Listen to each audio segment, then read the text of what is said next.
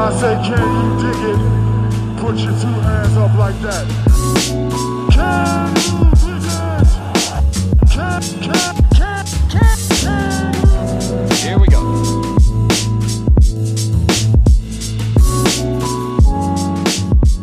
Welcome back, everybody, to another episode of Can You Dig It, a podcast by the Silver Screen and Roll Network.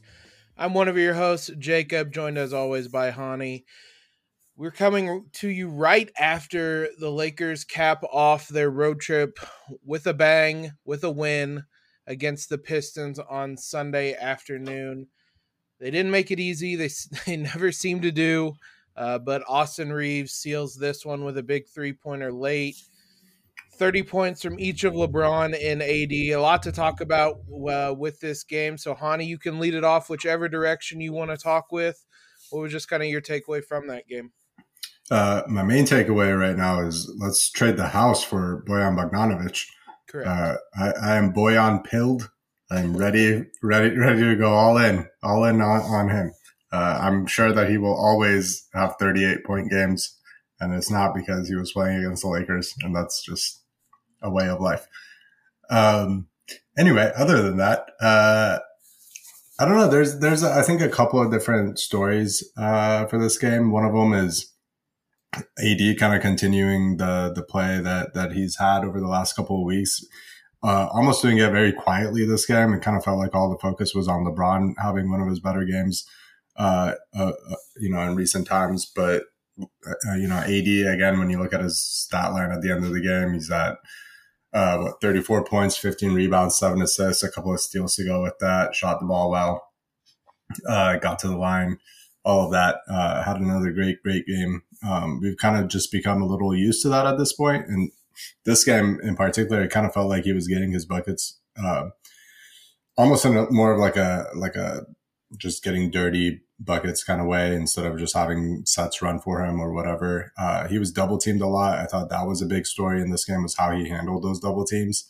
And I know you mentioned that as well on Twitter. I saw that, but both in terms of passing out of double teams and sometimes just kind of going through or around them. He had a couple of plays where he got an and one, I think, on two different plays where he spun into the double team. One of them, he just went through Kevin Knox, and the other one, he kind of dribbled past, I think, Jalen Duren, and had a just weird, nasty, like, reverse layup around him. And then, his passing, again, like I said, he has 7 assists tonight. Not something that we're used to seeing from AD, but I thought it was really good. So that's probably the biggest storyline. And then on top of that, again, like LeBron had a really good game. I think offensively is what stuck out, but especially in the first half, I thought his defensive output was really, really awesome to see. He seemed super energized and spry, and he was like hopping into his defensive stance. He's doubling guys. He was helping Dennis Schroeder press like 94 feet. It was really cool to kind of watch him have one of those type of performances for the first time in a while. Energized, spry was what I would describe LeBron as really for the whole night, which is surprising considering it was the last game of a 6-game road trip. We're going to recap the road trip as a whole here in a bit, but we'll start with AD more kind of in depth because it was a very quiet 34, 15, and 7. I thought it was just me kind of overlooking things at the end of the game when he was shooting the free throws, and Billy Mack said that it was for his 33rd, 34th points, and I thought, oh, wow, I did not realize that he had that big of a game. I don't know if it was because he did it seemingly so quietly, 12 of 18 shooting, 10 of 12 at the line, or if it was because we're used to this in some capacity. I hope we never get used to AD having these types of games, but as well as, like you said, his ability to handle double teams it's dramatically increased to where it was a season or two ago. I specifically remember games in which when LeBron was out, teams were doubling AD and he was not handling it well. And tonight was maybe one of the best games he's had in those types of situations where he was just kind of absorbing the double, knowing where his teammates were going to be and finding those guys. Part of it's on teammates to cut, which they did, and that seems to be ever improving. But overall, if he can quietly have 34, 15, and 7, I'll take it. Um, it's a testament to how well he's playing, beginning and throughout this road, or before and throughout this road trip, I should say, that he is playing at this type of level. And if he would have had this type of game at the beginning of the season, I think we all would have been losing our minds. But this is honestly one of his more ho hum games in the last, I don't know, month or so at this point. So it's incredible to see what he's doing, what he's continuing to doing, the level he's playing at.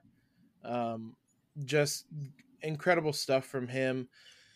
Defensively, he's doing it on that side as well, and continuing to be that anchor for this team. You could see in the games that he hasn't played, um, at times during this road trip, how bad the Lakers are defensively, which should be the biggest case for him as defensive player of the year. But there's a number of ways he's showing his value this season, and it's awesome to see AD back at this level. Yeah, and I think it's really cool to see the improvements, especially for a guy that I think has been criticized a lot over the last couple of years of his form kind of dropping since the title year and not playing. You know, I mean, it's crazy because he was still incredible the last 2 years when he was on the court, but it just seemed like a different level than he's capable of. Being able to kind of see him improve in terms of how he handles double teams in that time. He's playing center more than he ever has, and he's doing it much better than he did last year, I would say. The different ways that he's getting the ball, where he's getting the ball, how he's scoring, like all of those improvements as a whatever he is, 28, 29-year-old. That's pretty cool to see. Like, this is a guy that has, for the most part, already done everything there is to do in basketball. He might not have like the major individual awards, but he's won a title. He's been an all-star however many years, all-NBA however many years. He's a top 75 player all time. Seeing him kind of improve and still sort of have that chip on his shoulder and really take over this team and completely become the best player. I think that is a testament to his hard work, and it's really cool to witness that. I think this is one of the first stretches I can remember where this, specifically during this road trip, I don't know if it's going to be a long-term thing, but there were times where I've felt like this is AD's team, not LeBron's team. And I don't know, when both of them have been healthy, I don't know that I've had that thought before, because, I mean, it's LeBron's been incredible, but AD hasn't kind of, both in terms of just how he's playing and just the leadership he's showing vocally and whatnot. I hadn't kind of considered this ever really AD's team until the start of this road trip, really. And it's nice to see him kind of take that torch. Hopefully it's one that he's going to hold on to for quite a while, but LeBron ain't giving it away, because he on Sunday as well had one hell of a game. As you said, one of his best games of the season. He's had a couple of big ones here of late, but 35 points, 5 rebounds, 5 assists, 14 of 24 shooting, 5 of 5 at the line. Does it feel like he's kind of starting to round into form as well? Like I said, I think the most important thing isn't necessarily the scoring and shooting, although that's important because he struggled a lot, especially early in the year, shooting the ball. And I do think it's important that he gets into that, but I think you can tell that he feels a lot better just because of the defensive effort that he was putting in today. Not to say that like LeBron at this stage of his career is always going to have some possessions where he either takes it off or loses focus or whatever and gets burnt defensively. He's just not that guy anymore that he can play, 35 minutes of just perfect defense and still be your point guard and finisher on the other end. But seeing him in spurts kind of show what he's capable of defensively, and like, it's kind of funny that he always does this against like the young teams with the up next guys, where he kind of just wants to show that it's still his league or whatever. He has Um, something to prove against Isaiah Stewart. yeah, exactly. I love that Spectrum showed that as well. They're like, hey, remember when Isaiah Stewart was bleeding from the head and charging everybody? That was a fun time. And then the next package was just like, oh, here's the Lakers and Pistons in the finals in like the 80s. Terrible settings, if I do say so myself. But yeah, so I think we'll have to see this kind of continue for LeBron before we say anything. But it does feel like he's healthier than he's been most of the season, and it feels like he's playing a lot better than he has. I love that stretch in, I think, the second quarter where AD wasn't on the floor and it was LeBron and Russ kind of handling things, and they basically, Russ was the point guard. LeBron just was not touching the ball, and he was playing as a finisher. And there were like, I think, 3 straight possessions where Russ assisted LeBron as an off-ball guy. He had like one in transition where he got a dunk, one where he cut backdoor on a guy fronting him and got a layup or a dunk. And then I think he had a jumper on another one. I love kind of seeing that the evolution of LeBron in that sense. And I think, if Russ is going to be staying on this team, that's something that the Lakers should definitely like kind of hone in on, because it's something that plays to both of their strengths, in my opinion. His willingness to be a screener as well has been Yeah. another aspect of that. I noticed that seems to be the way that him and Russ have kind of figured out how they both can excel on the court together. And Russ had some incredible passes. We'll talk about him in a bit, but he's kind of embraced the cutter, off ball screen and roll type of guy, which he did at times last year as well, but that felt like more out of necessity. Like, that's our only option. You have to do that. There are other options now, and he's still doing it, which is encouraging. Since that game in San Antonio where he scored 39, so it's the last 8 games for LeBron, he's averaging 28 points on 48% shooting from the field, 41% shooting from 3, with 8.4 rebounds and 5.8 assists. So that feels a lot more like the LeBron that we have seen. It feels weird to say the LeBron that we expect in year 20, but I mean, this is the LeBron that we've seen throughout his time in LA. If you have LeBron and AD playing at this level, I mean, we've seen through this road trip, you're going to be able to compete with just about anybody. And it's been great to see both of them get to this level during the road trip, because there were some big challenges. The Bucks game, the Sixers game was a wonky one, but I mean, they still competed in that one. How optimistic do you feel about this team? And we'll talk kind of more big picture, but with LeBron and AD playing like this, you have to feel pretty good about where this team's going, at least.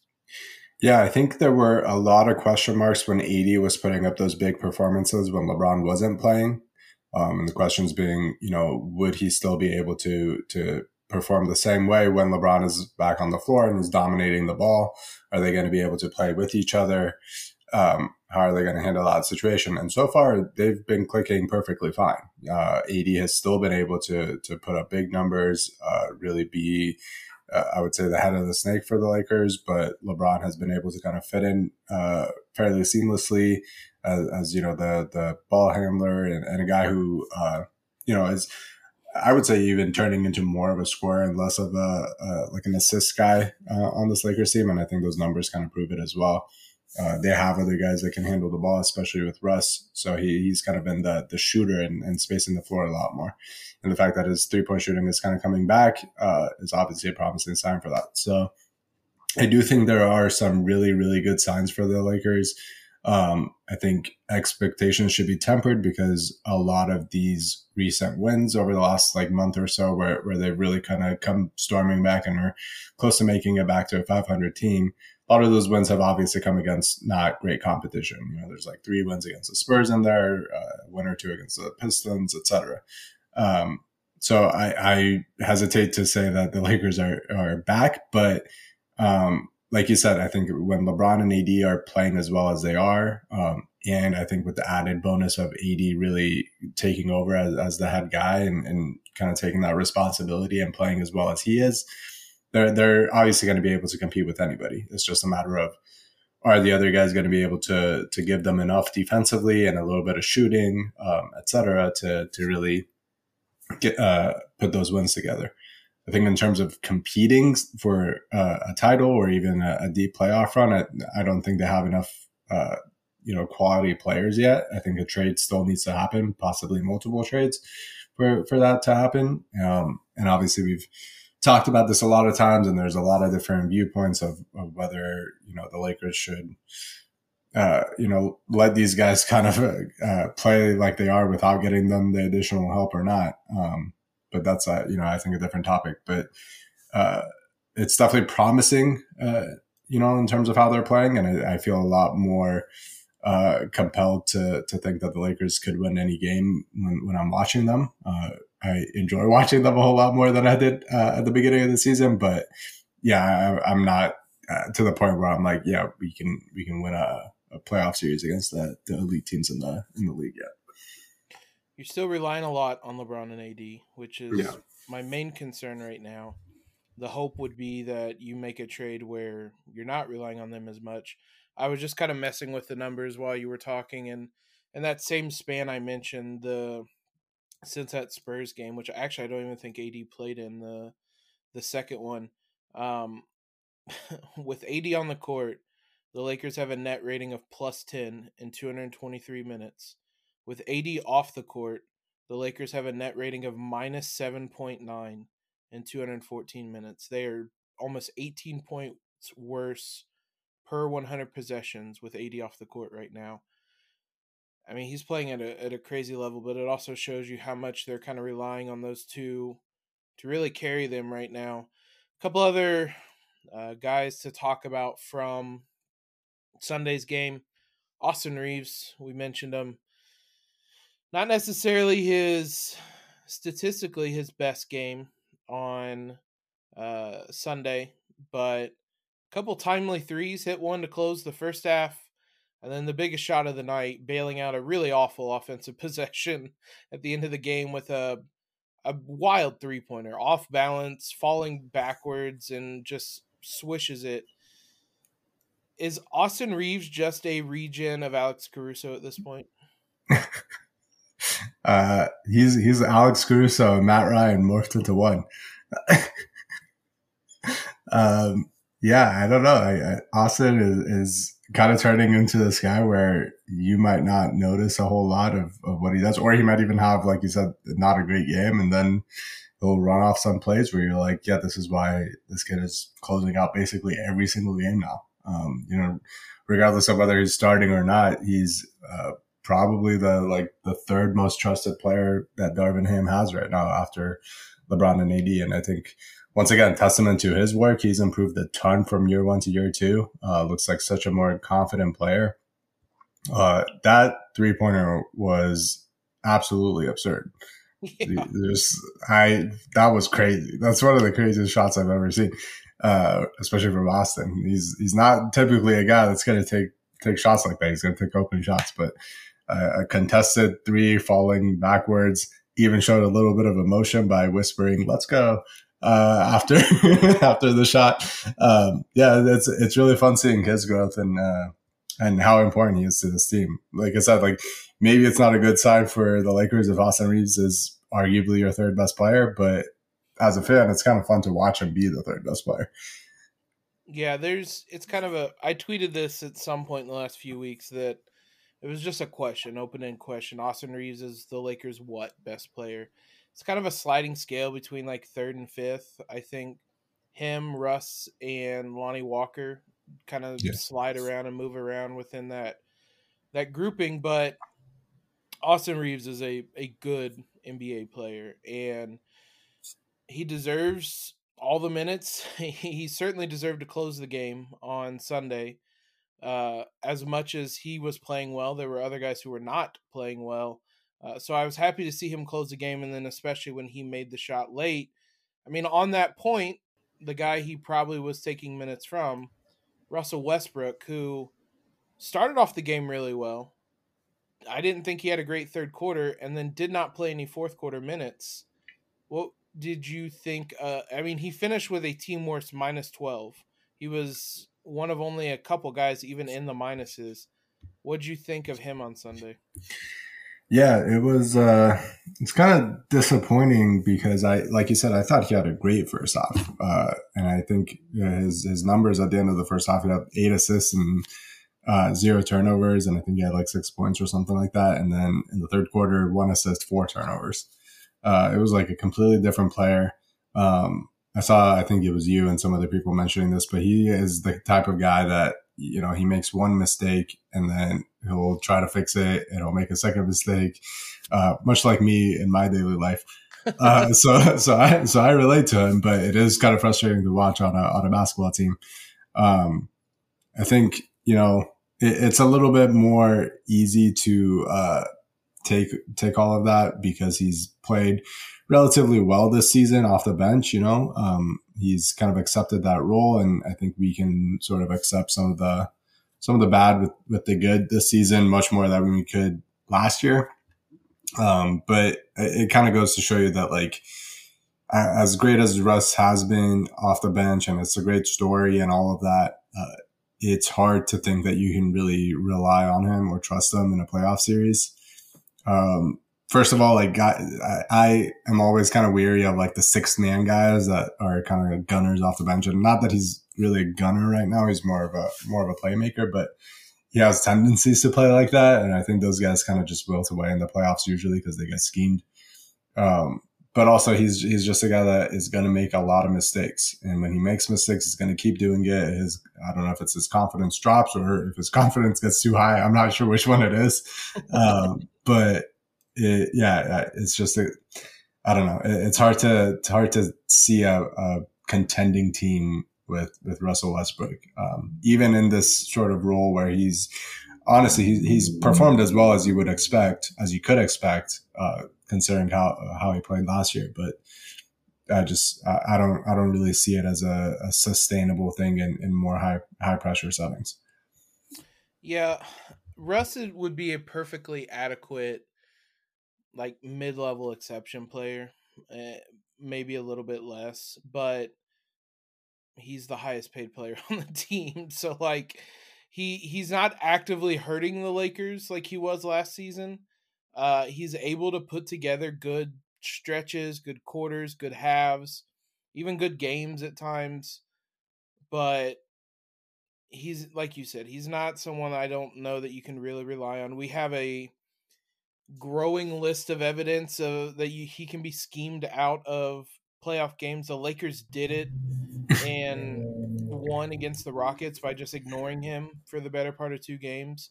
So I don't even know that you could get away with it in the playoffs, but still, for now, he's fine. The sequence that made me tweet about him compounding mistakes was Lakers are up 7 with a minute to go in the third quarter, gets a rebound, tries to push in transition, throws a one-handed pass that's knocked away, turnover. Alec Burks hits a 3 to cut it to a 4-point game. He comes down, and I didn't even necessarily realize it at the time. He tried a 2-for-1 shot, I guess, with 32 seconds left. That was a pull-up 3-pointer contested that missed, and then the Pistons go down and get 3 free throws because all Patrick Beverley wanted to do in the third quarter was let Bojan Bogdanovic score. Close on that. How much would you be willing to give up Bojan Bogdanovic or for Bojan Bogdanovic in a trade right now? Every single draft pick. Almost every single player as well.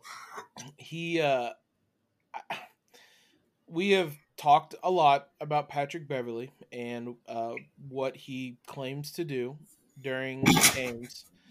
I earnestly don't know how you could trash talk someone who is torching you. Bogdanovic had 25 points in the third quarter, 5 of 6 from 3, and he was fouled on 3-pointers twice, both by Patrick Beverley.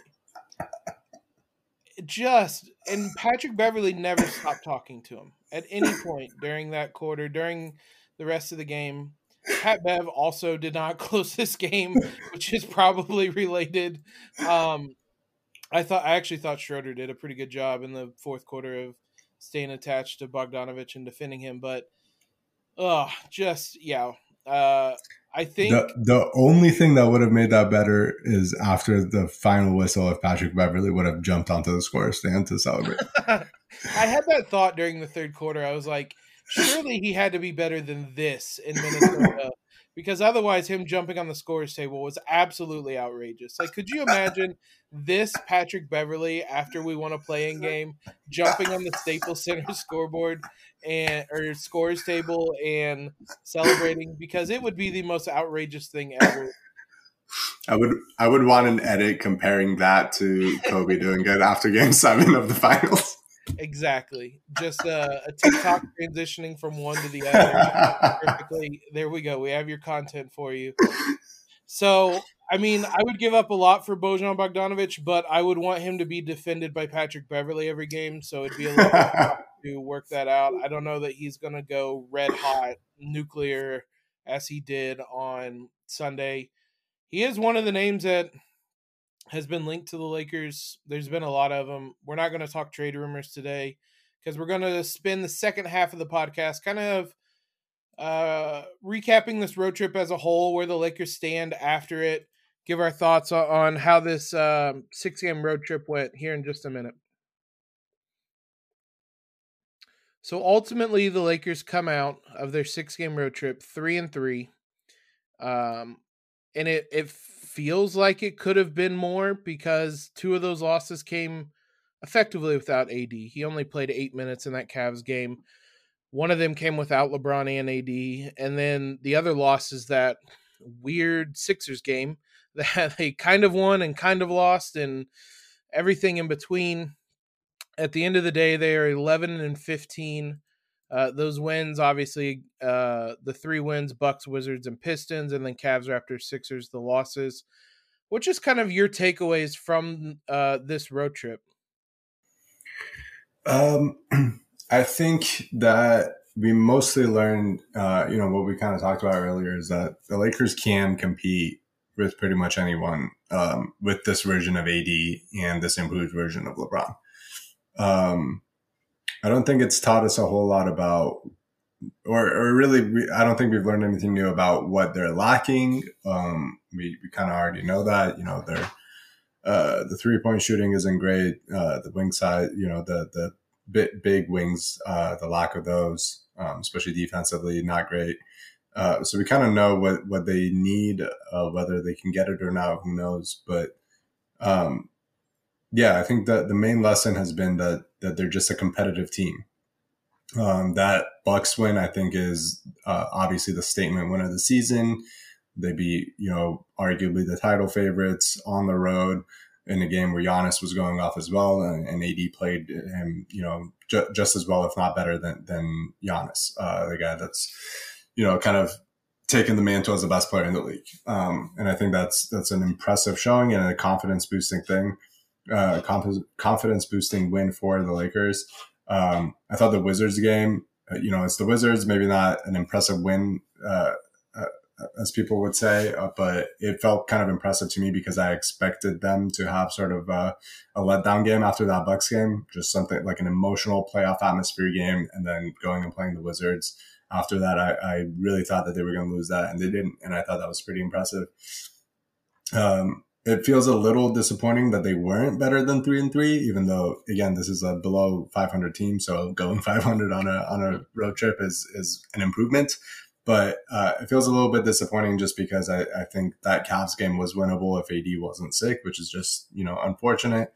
In that Sixers game, they probably had no business winning that, but they easily could have if AD makes a free throw, which is, again, that's a shame because he has been incredible. He was incredible that game. He had like 20-something points in the fourth quarter of that game, basically willed them back.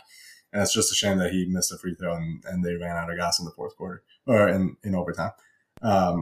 So it definitely felt like they could have, won 4 or 5 games in that road trip, which says a lot about where we are with this team compared to where they were earlier in the season, that it feels disappointing that they would go 3-3, which again is sort of a promising sign for what they're capable of as long as they make, a few moves.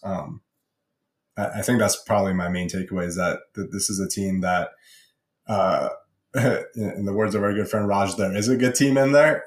They just need some ancillary, like additions, some moves around the margins, possibly a big move with Russ. Who knows? I don't exactly know what the right trade is, but with the right trade, I think this is a team that could vault into a much higher status. Yeah, I mean, I think we learned just how good this team can be. We learned that there is a ceiling there, which they're competing with the best teams in the league.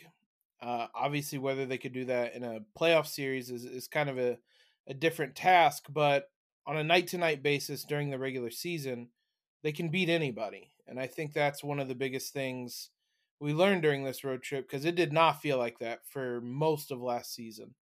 LeBron flat out said, I thought it was interesting that Bucks game and the win that they had, looking back to last season when he flat out said after the Bucks game, we can't get to where they are. Like we cannot be as good as them.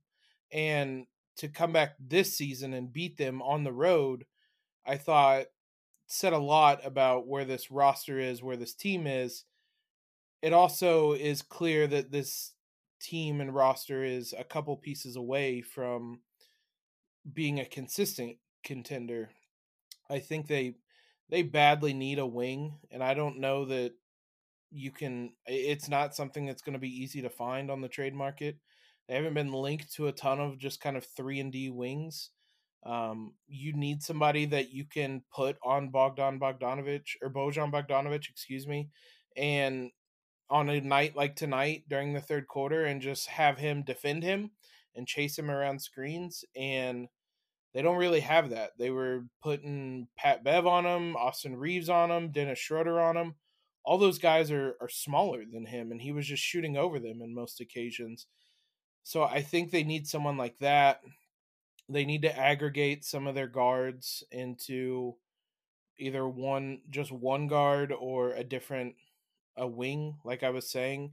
Kendrick Nunn and Pat Bev has been kind of the latest rumor because of what those two, when you add their contracts together, you can get pretty decent sized contract back in return. So this week is going to be when that December 15th date comes up. We'll see how quickly the Lakers might move to make a trade. Some reports through last week suggested that they would make one trade now and then kind of reassess and see if they want to make another trade with Russ. I wouldn't be surprised if that's what they do. I guess you kind of hinted at this. Do you feel more optimistic about this team then after this road trip?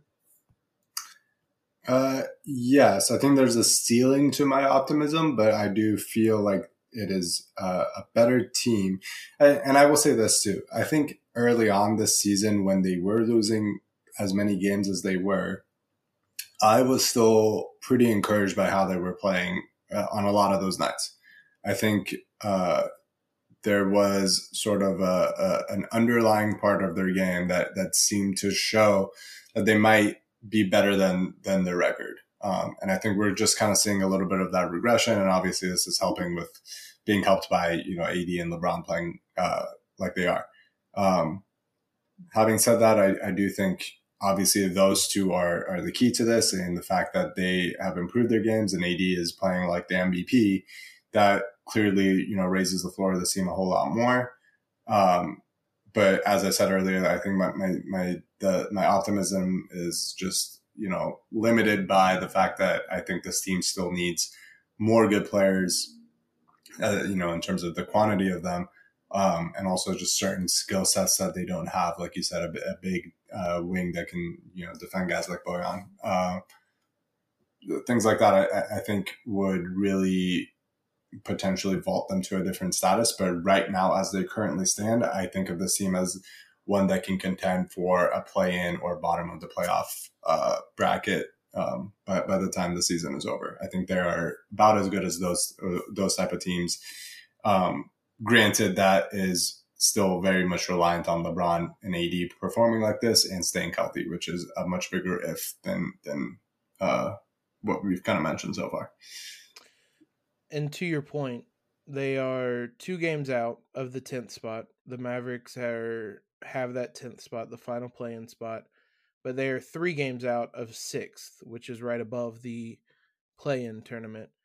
Um, the Lakers, no rest for the weary after this 6-game road trip. First game back is Tuesday against Boston. It is a 3-game week between now and the next time we talk. Versus Boston, versus Denver, versus Washington. We'll obviously pod after that Washington game next week. Next time we talk, what will the Lakers' record have been this week? I think that Wizards game should be a win. They're dealing with their own injuries. I don't know if Bradley Beal is going to be back by then. I don't think so. And I think the Lakers should be a better team than them. Injuries aside and all that. The Denver and Boston games, I'm very curious about that. I think this is a team that will really get up for that Boston game. Yeah. And I kind of expect that to be competitive. Boston has obviously been very, very good this year. They're one of the title favorites, probably, at least out east. So I'm really curious about how they compete in that game. It'll be tough. They got a couple of big wings in Tatum and Jaylen Brown that both, one, they love playing against the Lakers, and two, are just very capable of torching anybody. So how they defend those guys will be interesting, and then how AD kind of attacks Boston down low will be interesting. It sounds like Robert Williams isn't playing against the Clippers the night before the Lakers game, I think. So we'll see if he'll be back for the Lakers game. I don't think. Who knows? And then Denver, again, Lakers have beat them already this year once, but obviously a very good team. AD and Jokic battles, I think, is like one of my favorite things to watch since AD has come to the Lakers. Those games are always a lot of fun. So I'll say they will split those 2 games. They'll win one of those 2. I don't know which one. We'll say Boston, just because that would be more appealing to me. So we'll say 2-1 for the week. I'm not a coward. I'm picking 3-0. That Boston game is going to be fun. Boston, obviously, as you just said, on the second night of a back-to-back, and that one, the LA back-to-back. Hopefully LA nightlife can do its trick as well in that one. I don't know how much power it has on a back-to-back, though. But yeah, I mean, the Denver game is going to be interesting. That is a Denver team that looks much healthier and much better now. And then Washington. I said we weren't going to talk about trade rumors. This Kyle Kuzma rumor is just fascinating because Eric Pincus wrote in Bleacher Report on Saturday that the Lakers were a team to monitor. He didn't really report anything, so I didn't write about it. Where would you stand on trading back for Kyle Kuzma? I don't know. I think it's really funny because I was always a Kuzma fan, especially like his last year or so with the Lakers. I thought he kind of grew into that role player mold that they wanted him in that last year really well. I thought, his shooting had improved, his defensive game especially had improved a ton from his rookie year. So I would take him back. I think he's definitely a guy that they could use. He gives them some of the things that they're missing. His 3-point shooting has been down this year, but I would expect that to come back to at least like a NBA average or so. And then, a bigger guy on the wings. But the interesting part of all this is that Kuzma just did an interview, I think, with The Athletic, where he's like, oh yeah, I mean, like, kind of getting out of LA was good for me because, LeBron and AD play my position, which is not the position that the Lakers would want him to play. And, I want the ball in my hands and I can be like the scorer and whatever. And to his credit, he's doing really well with Washington in that role right now. He's averaging, I think, over 20 points a game. But if the Lakers bring him back, that's not going to be the role that they'd want him in. So I don't know. It's a very interesting dilemma, I suppose. Also, the fact that if they trade a first round pick for him, that would be like using 3 different first round picks on Kuzma in a way. Like they drafted him with one, traded him away with a pick for Russ, and then they would trade another one to get him back. I think that would be really funny. See, that part I was specifically trying not to think about, because I knew when he was mentioning trading picks for him that this was going to be a lot of draft picks that we traded attached to Kyle Kuzma in some form or another. As you said, and as Kuzma said, last season, according to Cleaning the Glass, 91% of his minutes came at the power forward position and none of them at small forward. This season, 84% at power forward, 14% at small forward. I mean, and just look back to his last season in LA, 52% of them were at the small forward position. Small forward is obviously what the Lakers would want him to play. It would be a little bit of a different dynamic because AD is just an outright center at this point. Like, he's embraced that. It's so fascinating to think about. I don't know. I think it would take multiple draft picks if you're trading Russ. I'm not sure even on the cost of it. And also, probably more importantly, as you said, he's entering free agency, and he just said he liked being out of LeBron and AD's shadow. So, like, it would seem pretty clearly that it would be a rental, which would probably drastically change what you're willing to give up. But nonetheless, it is a hilarious, wild situation that's arisen. Just the possibility of Kuzma coming back is, I mean, I loved Kuzma like you did. I have rooted for him in Washington. I would love for him to come back, like, just as a fan, but I mean, being aware of the situation and the fact that we're probably not going to keep him, and the cost, all that. He probably isn't coming back. He is about the only 3-and-D wing type of guy that, when I said that earlier, I forgot about Kuzma. He's about the only one the Lakers have been even kind of tangentially linked to, outside of like Gordon Hayward, who is barely on the court enough to be considered anything. So I don't know. It depends on how much they want a wing versus how much they want just to get rid of some of the guards. I'm glad I'm not in the Lakers' shoes, because it's a weird, interesting dynamic they have right now. My last point on Kuzma would be that even if it feels like a rental because of what he said and the fact that he's a free agent, that I think that is a bet that you would make. That if he comes back to LA, that I don't know if he'd want to go back to leave again. Absence makes the heart grow fonder. Yeah, I think he enjoys the LA spotlight, I believe. I wish I would have had his quote about when he said he was drafted to the Lakers. He said there would be no Kyle Kuzma. I'd rather be talked about bad in LA than be talked about good in Orlando. And basically saying there would be no Kyle Kuzma if he was in Orlando. That man loves LA. So that is like the tagline to Lakers exceptionalism. I love it. That is what fuels us for these awful trade machine screenshots, is guys wanting to be bad in LA versus good in Orlando. Yeah, we'll just watermark that on every ESPN trade machine screenshot on Twitter. Exactly. That'll do it for us this week. We will be back, as I said, next week to talk following the Wizards game. We will have coverage throughout the week, though, for you guys on the Silver Screen and Roll Podcast Network. So be sure you're subscribed. As always, though, thank you guys for listening. And for Hani, this is Jacob signing off. Have a great one, everybody. Peace.